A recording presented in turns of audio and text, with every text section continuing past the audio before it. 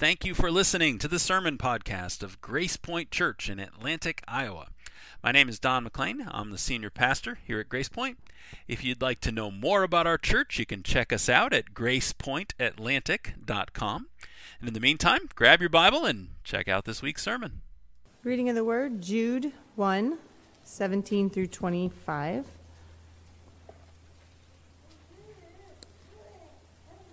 But you must remember, beloved, the predictions of the apostles of our Lord Jesus Christ. They said to you, in the last time there will be scoffers, following their own ungodly passions. It is these who cause divisions, worldly people, devoid of the Spirit. But you, beloved, building yourselves up in the most holy faith and praying in the Holy Spirit, keep yourselves in the love of God, waiting for the mercy of our Lord Jesus Christ that leads to eternal life. And have mercy on those who doubt. Save others by snatching them out of the fire, to show mercy with fear, hating even the garments that are stained by flesh. Now to him who is able to keep you from stumbling and to present you blameless before the presence of his glory with great joy, to the only God, our Savior, through Jesus Christ our Lord, be glory, majesty, dominion, and authority before all time, and now and forever. Amen.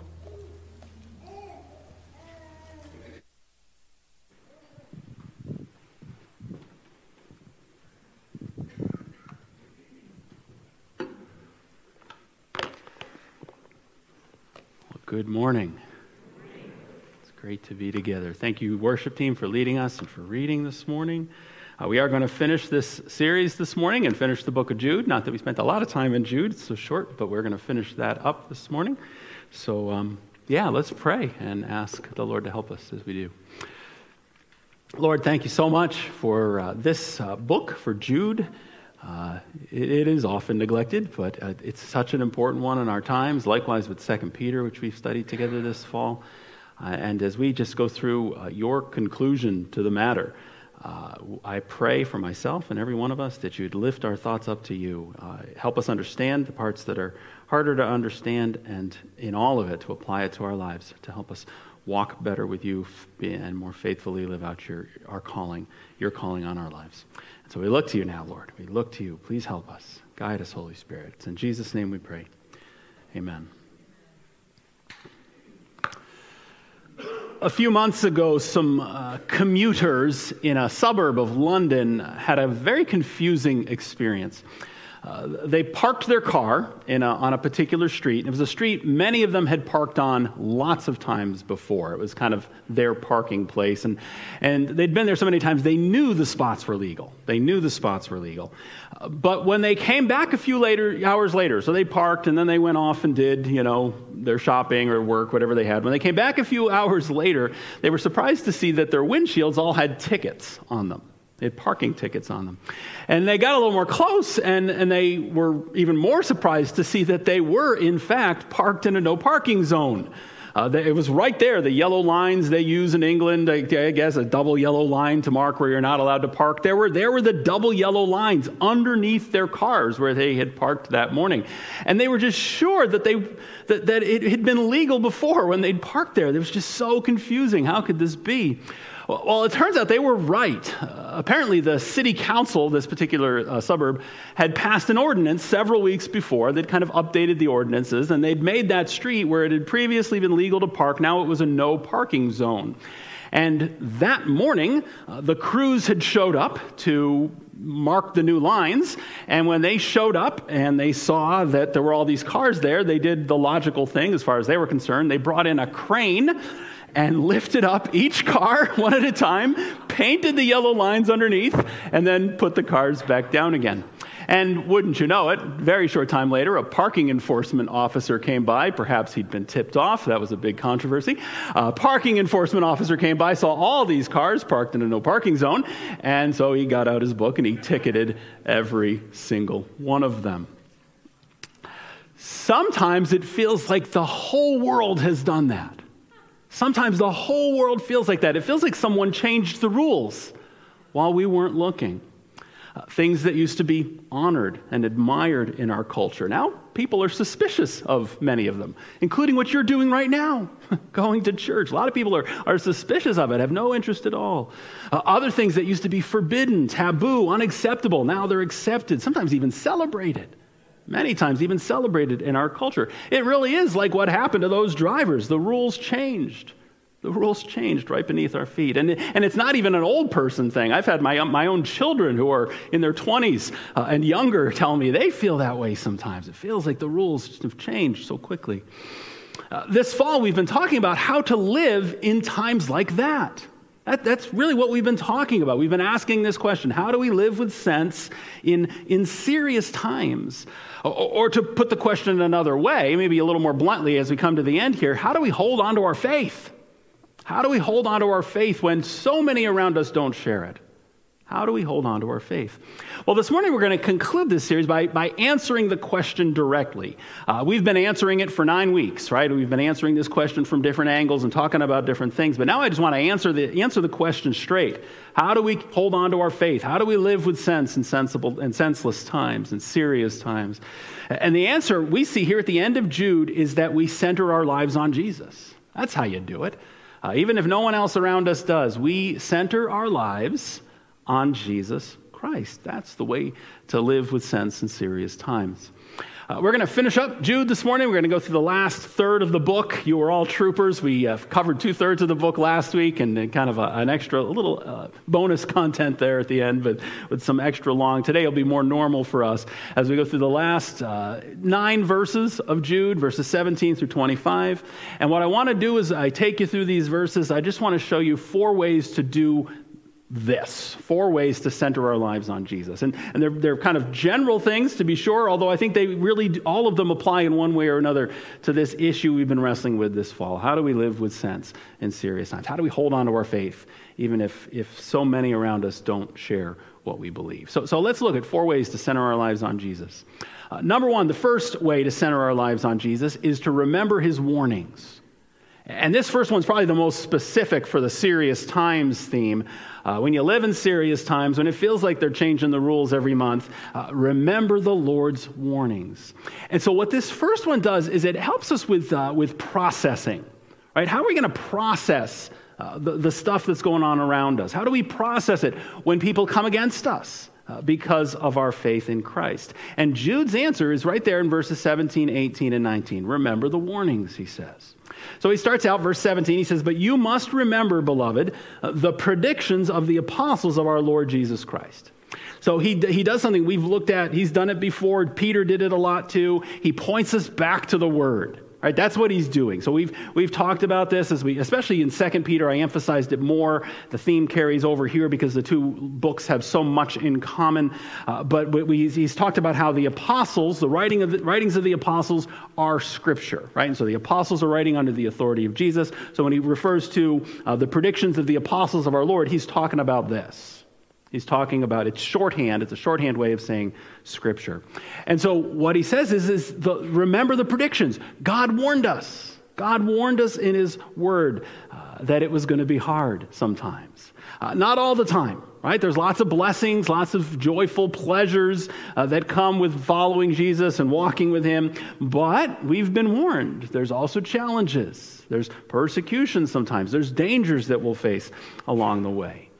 We have lots of warnings like that. We have general warnings. Jesus gave us one. John chapter 16, verse 33. Jesus says, "In this world you will have trouble." Right? It's real kind of a downer when you read through that chapter. So in this world you'll have trouble. You can count on it. But then it's not a downer because the very next thing he says is, I'm with you. He says, "Take heart, I have overcome the world."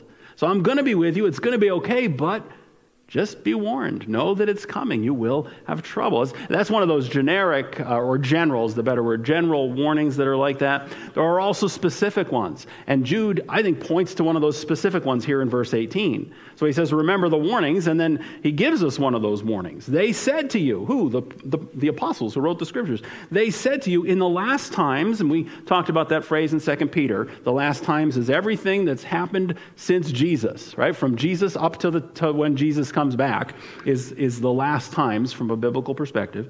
So they said to you, in the last times there will be scoffers following their own ungodly passions.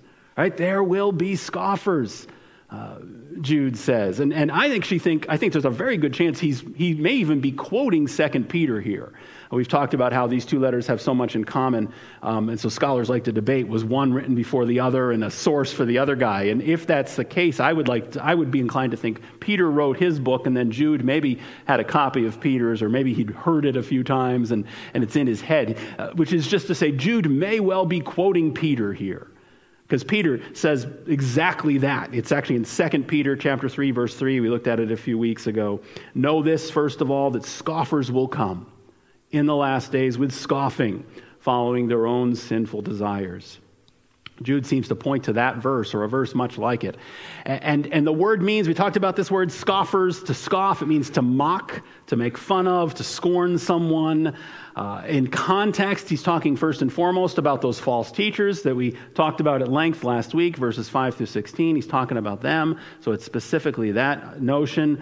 But there's a general principle here, because he says in the last days, right? In all that long period until Jesus comes back, the warning is it's always going to be the case.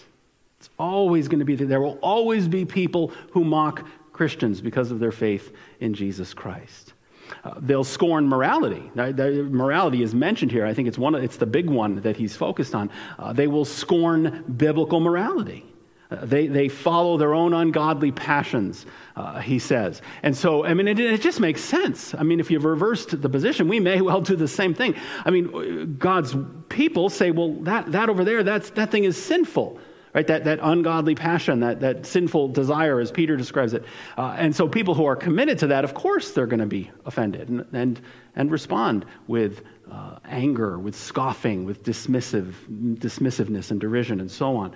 And so they'll scorn biblical morality. And then he talks a little bit more about these scoffers. Verse 19, it is these who cause divisions. They are worldly people devoid of the Spirit, he says. And if I were to just summarize that verse, he's saying they're nothing but trouble. Right? There's going to be trouble. You're going to be dealing with trouble. They're going to cause division in your ranks. They're going to spread worldliness among you. They're going to, and there's none of the Spirit. Right? This is how we know we're dealing with unbelievers. They're devoid of the Spirit. There's no Holy Spirit working in these people's lives, and so they're going to cause you lots of trouble, he says. So there's a warning, right? Verses 17, 18, and 19 are a warning. The takeaway from that, I think, is don't be surprised. Don't be surprised, right? Don't be surprised when we're mocked in some sectors, some corners. Perhaps it's media or movies or whatever it might be. Don't be surprised when we're labeled as bigots or intolerant or closed-minded, as we so often are, right? I mean, and this is where I think this is where we go wrong sometimes. Sometimes we come off as angry, we come off as easily offended in our own way. We come off this way. Sometimes we get all angry and upset when we are criticized and are treated that way. And I do understand the impulse. I wrestle with that myself. But I'm not so sure that's the right, in fact, I'm sure it's not the right response.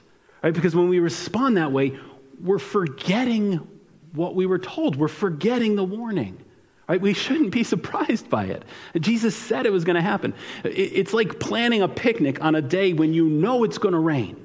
Right? They say it's going to rain tomorrow, 100% chance it's going to rain at 2 o'clock. So you're like, hey, let's go for a picnic at 2 o'clock. And you set up everything and you're eating your sandwiches. And you're like, isn't this great? And then it starts to rain. And it's like, arg, why is it raining?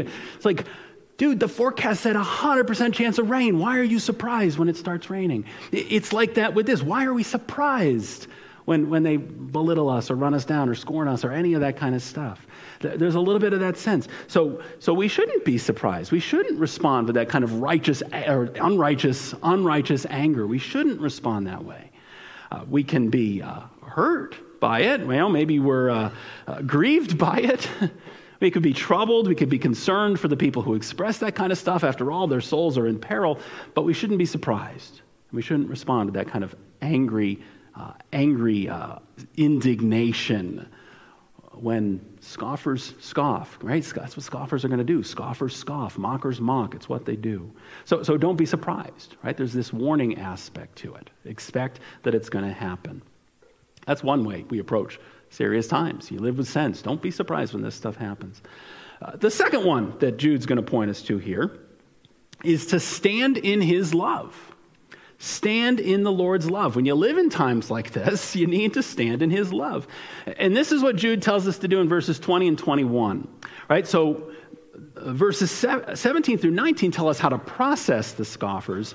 The next two verses tell us how to protect ourselves from that scoffing. And the way to protect ourselves is to stand firm, hold on to the Lord's love. So let me read them again.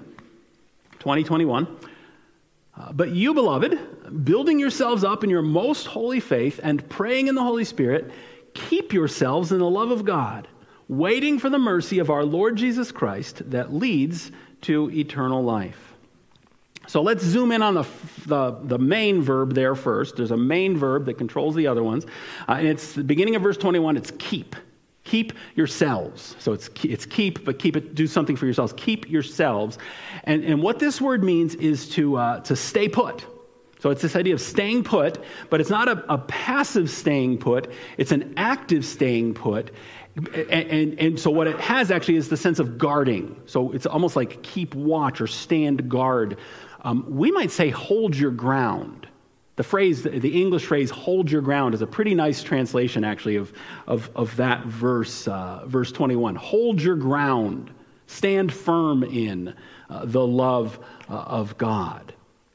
It makes me think of a football team, right? It's football season. I think of a football team making a goal line stand. Right, so there's 30 seconds left in the game. You're leading by 5. I think we had a game like this, or close to similar to this with our high school team this year. You're ahead by just a tiny little bit. There's a little bit of time left. You've got to make one more stand, right? And so the other team, they've got you pinned down inside. You know, they're in the red zone. And if you can just keep them out, right? If you can just hold your ground, if you can keep them out of the end zone, you're going to win the whole game. That's this kind of a word right here. Except it's not talking about defending yards from the other offense. It's about how we situate ourselves in God's love. Right? It's like, don't let anyone shove you off the line. Don't let anyone move you out of his love for you, his mercy, his acceptance, his embrace of you. I said back in last week, we talked about, give me my notes here. Maybe I need to update my iPad's operating system. It keeps freezes on me. Verse 2, I mentioned verse 2 last week. So if you've got your Bible open, look at verse 2. Verse 2 is part of the introduction, and it's an interesting little verse, and I said I was going to come back to it this week. Verse 2 says, may mercy, peace, and love be multiplied to you. May mercy, peace, and love be multiplied to you. Jude is going to come back here in the conclusion to all three of those themes. And he doesn't use all three words, although he uses at least two of them. But I think we see all three of those themes. So we talked about multiplied love, mercy, and peace. And I actually put a pin in it and said we'd come back this week, because we see them here in this text. So the first one he deals with is the love. Right? He's talking about love. We're standing firm in, we're keeping ourselves in the love of God. That's that multiplied love.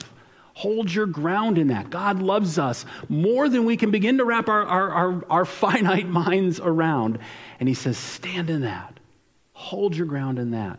He also tells us how to do it. He equips us. He doesn't just give us a command. He tells us how to do it. And there are actually 3 ways in just that little two-verse sentence there.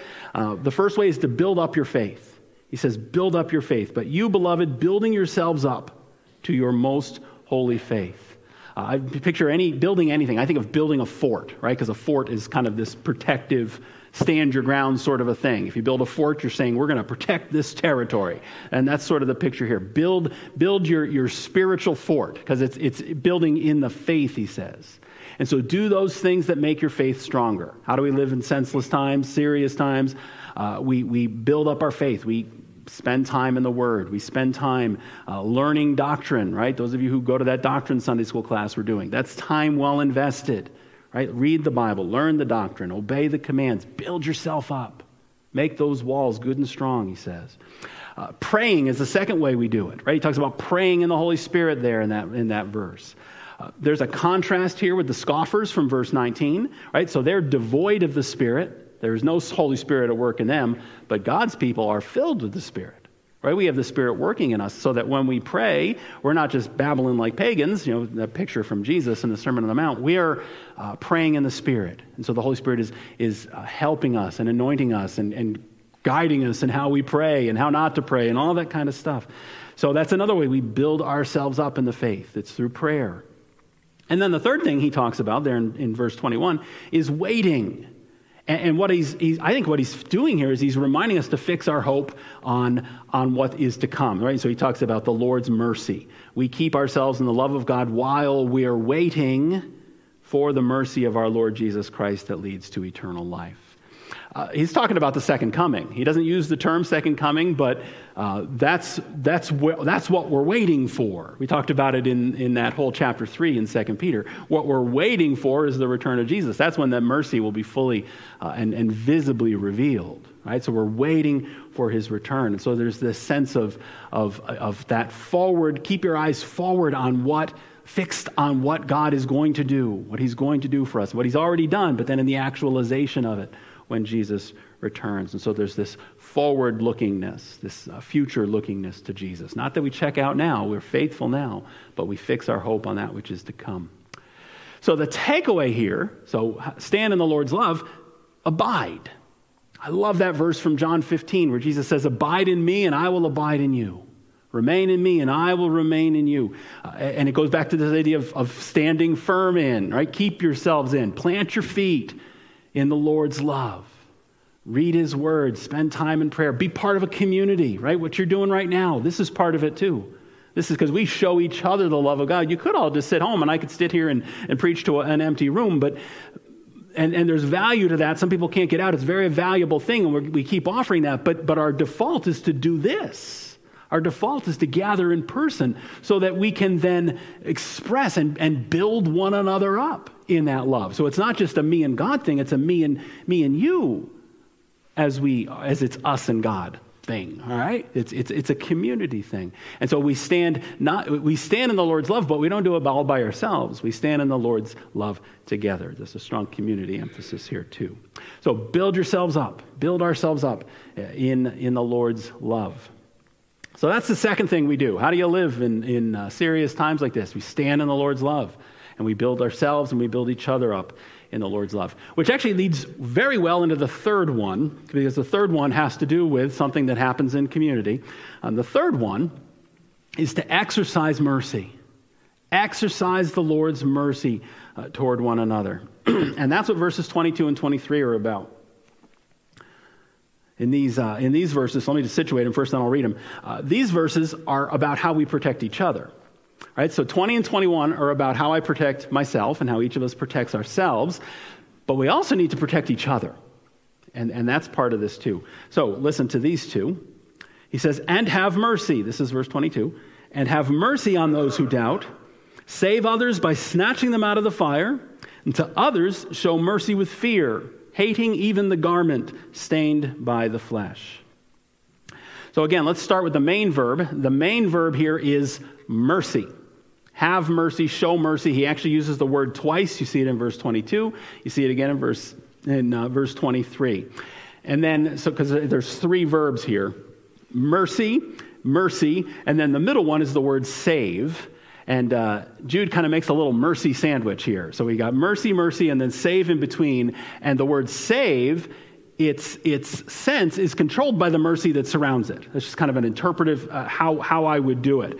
And so the word save, that middle word, means to deliver or rescue, but mercy's telling us how to do it. So save, deliver by having mercy. Right? Save them by having mercy on them. And so mercy, showing mercy, is the controlling idea of verses 22 and 23.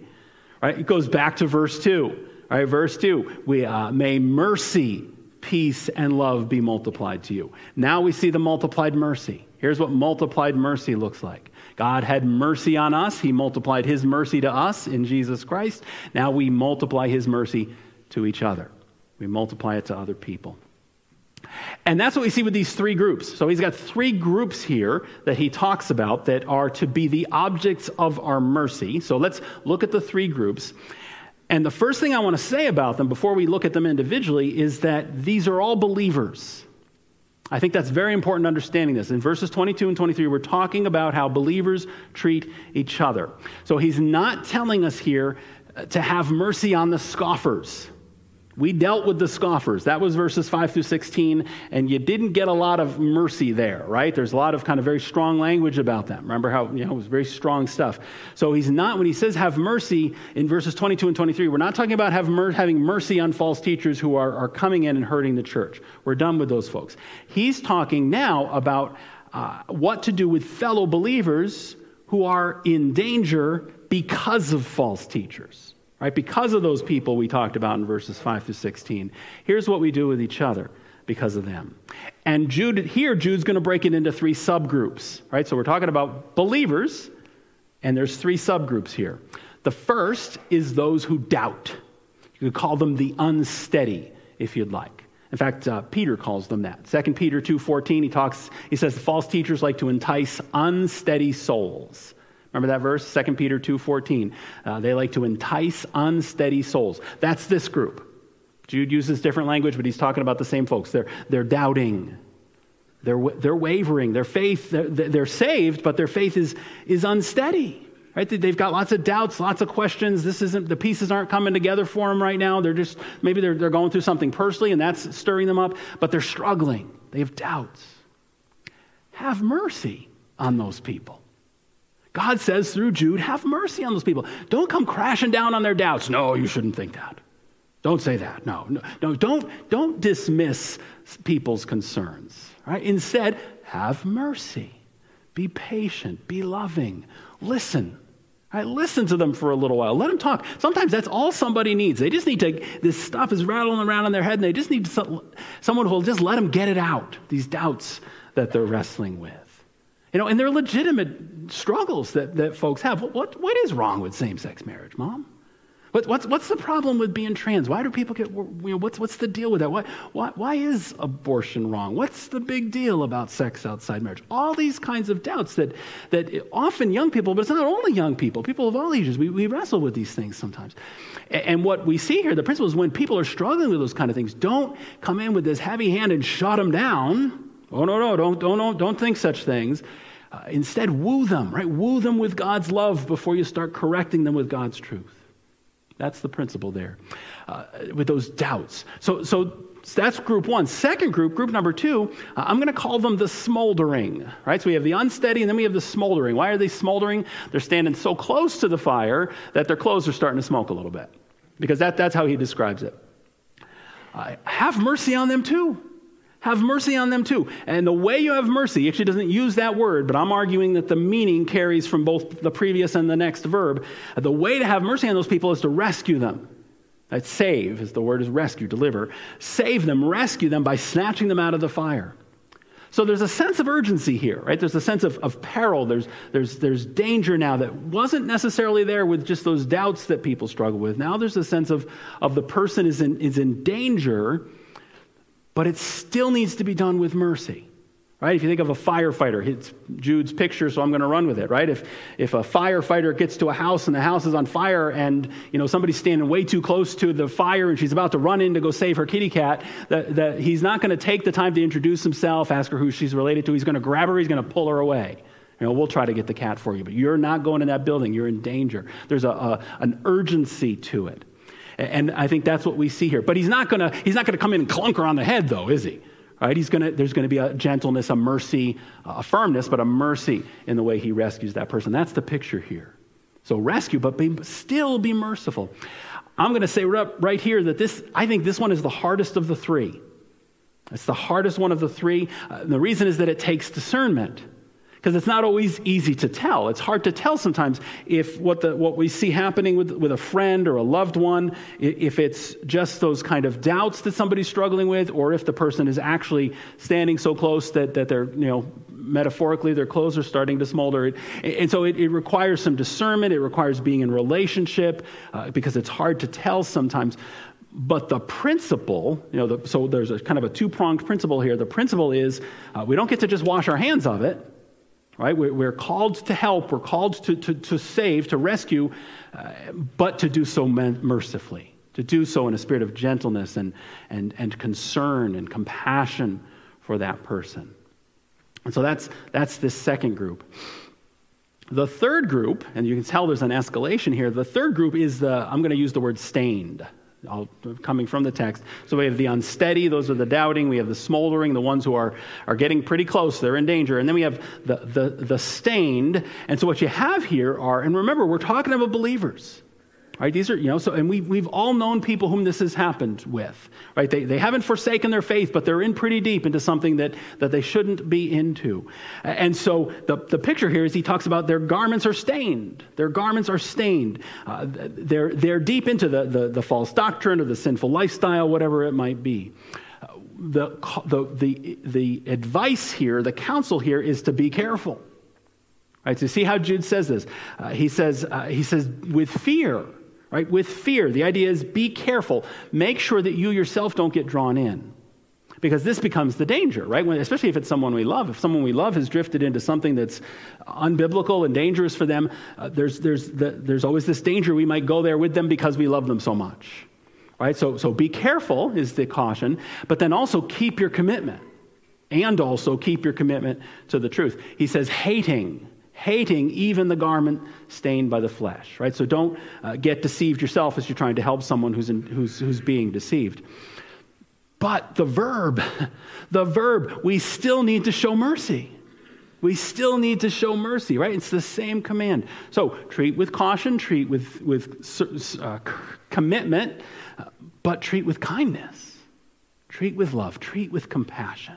Right? Sometimes it involves, like say if it's an adult child, it involves kind of being in it for the long haul, maybe a long-term commitment. That's how that's going to work. But separating what the person is struggling with versus the person, him or herself. You see this with Jude's word choices are very deliberate. He talks about the garment, hating the garment stained by the flesh, but not the person wearing the garment. Right? It's hate the garment, but not the person wearing the garment. Sometimes we'll say, and it can be a little cliche, but there's a truth behind it. Sometimes we'll say it's important to, hate the sin but love the sinner. And like I say, that can be abused and be dismissive. But I do think it's a good principle because it is exactly what we see Jude saying here. He's saying hate the deception. Hate the deception that's hurting that person. But at the same time, love the person. Love the person who's being deceived. Show mercy. Show God's mercy.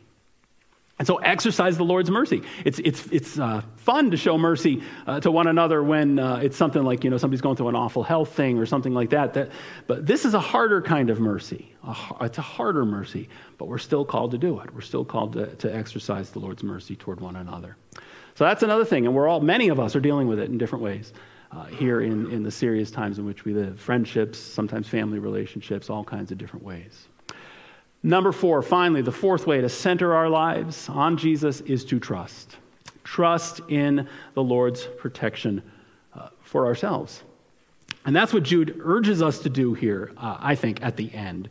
In the last 2 verses, it's technically the benediction to the letter, but the function of the benediction is that he gives us what we need to stay up. He gives us what we need to stay encouraged despite all of it.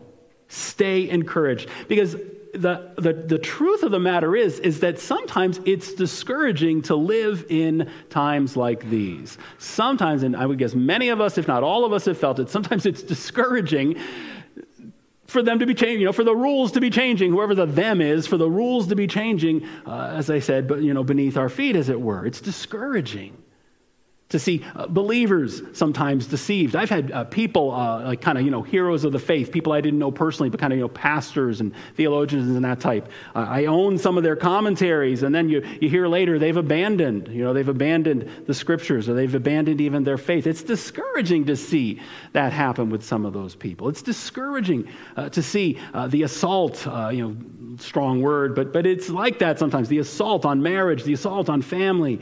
It's discouraging sometimes to be the butt of the national joke. I don't know if anybody watches Saturday Night Live, but if they do, it's discouraging to be the butt of the joke on that kind of thing. It's discouraging sometimes. Well, what Jude gives us here in the last 2 verses is what we need to stay encouraged. Yeah, when discouragement's about to set in, just remember this. Verses 24, 25. Now unto him who is able to keep you from stumbling and to present you blameless before the presence of his glory with great joy. To the only God our Savior, through Jesus Christ our Lord, be glory, majesty, dominion, and authority before all time, and now and forever. Look to the one who is able.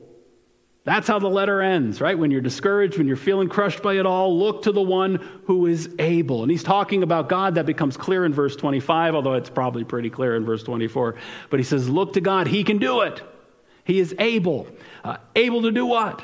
Able to do what, Jude? Well, two things. Two things he focuses in on. He's omnipotent, so it's everything. But two things Jude focuses on, and both of them help. They help with this temptation or this pull of discouragement. The first thing is that he's able to keep us from stumbling or falling, another translation says. He was able to keep you from falling. The point is he's got you. He's got you. You're not going to fall flat on your face. And that's really helpful, right? And we've addressed this kind of tangentially a few times. Let's hit it directly. Some of the stuff in these two letters, 2 Peter and Jude, some of this stuff is a little scary, right? And I know some of you have felt it because some of you have come and talked to me about it. It almost sounds sometimes like they're saying we could lose our salvation. Right? It really does. And I do not think that's what either one of them is teaching. I believe in and teach the assurance of salvation, security of the believer.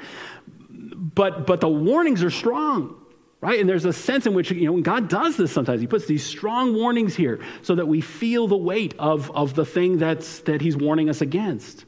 Right? And so I don't know if anybody else, I know some of you have felt it, just this, there's almost a sense of being in peril when you read these two letters. But here's how Jude ends. He ends by telling us, if you're trusting in Jesus, you're okay. That's not going to happen. You're not going to fall away from the Lord. Why? Because he is able to keep you from falling. He is able to keep you from falling. We're like toddlers, except we never outgrow it. We're like toddlers learning how to walk, right? Where our legs are wobbly, our knees buckle sometimes, our feet are unsteady, but he's got us. Right? Jesus is holding onto our hands. No mom or dad, right, is ever going to be like, go ahead, Susie, take your first step. Yeah. No, and she falls on her face. Eventually, we get to the place where we turn them loose. But when you're teaching someone how to walk, you hold on tight, right? When those little babies or grandbabies, you hold on tight. You're not going to let go. That's what Jesus does for us. He's holding on to us. He's able to keep you from falling. He's not going to let you go. So he's got you. You trust in him, he's got you. The other thing he's able to do, so that's number one. The other thing he's able to do is that he's able to, I'll use his language, present us blameless before the presence of his glory with great joy. And so not only does he keep us from falling flat on our faces, he also teaches us how to walk. He does teach us how to walk. He presents us blameless before himself. And really what you have here, it's very kind of elegant language. It's up here, and like I say, it's a benediction to the letter. But really, it's just the gospel.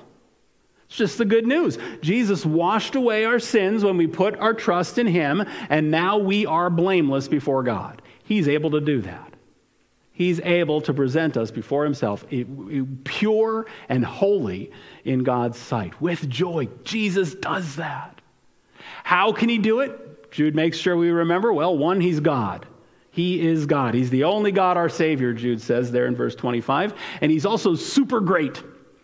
Super great. And that's my awkward way of summarizing those beautiful words. To him, to that only God our Savior, to him be glory, majesty, dominion, authority before all time and now and forever. So what's he got? He's got all the greatness. He's got all the power. He's got all the authority. He's got all the strength. He's got all the everything good. And it's never going to change. That's never going to change. It's been that way forever in the past. It's that way now in the present, and it's going to be that way forever in the future. That's where we get the peace. One more time back to verse 2. May mercy, peace, and love be multiplied to you. Here's the multiplied peace. We have peace even in the most chaotic, senseless, serious times imaginable because of Jesus. Right? No matter how bad things get or feel like they're getting or whatever, we have peace, not because we stick our heads in the sand, but because we're with Jesus, because Jesus has us, because he is able. So that's where our peace comes from. Our peace comes from the one who is able. It comes from Jesus.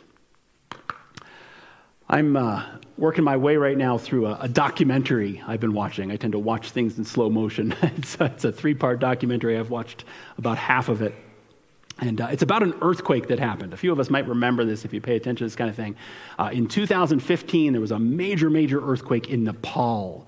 And it was really a devastating earthquake, devastated Kathmandu, the capital city. Like a couple dozen people were killed on Mount Everest. It's a serious thing. And this is a documentary about what happened when that earthquake hit.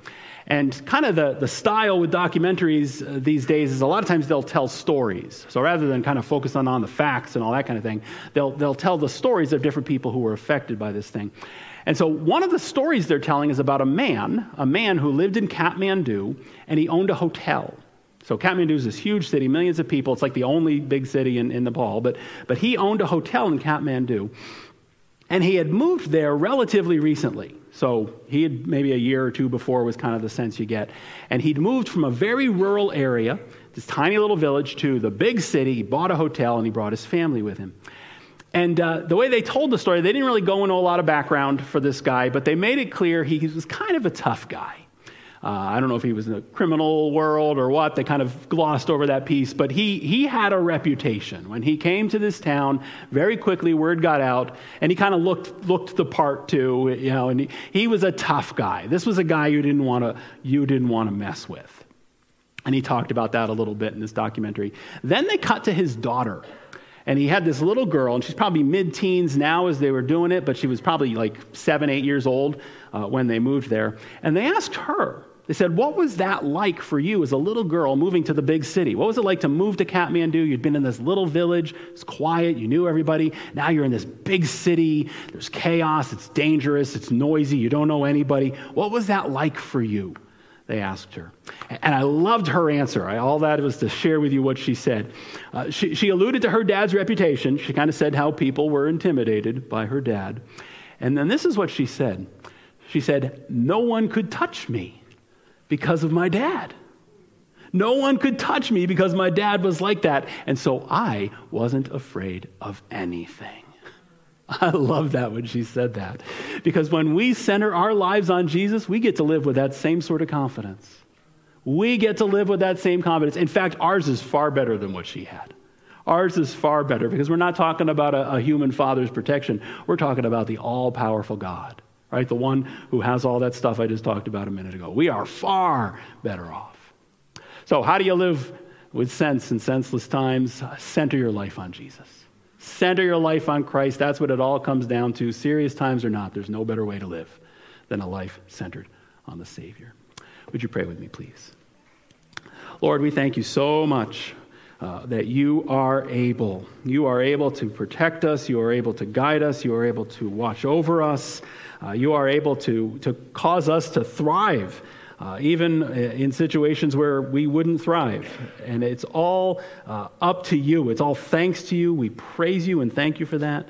Help us to live wise lives, sensible lives, discerning lives, merciful lives, lives that are centered on your love like we talked about today.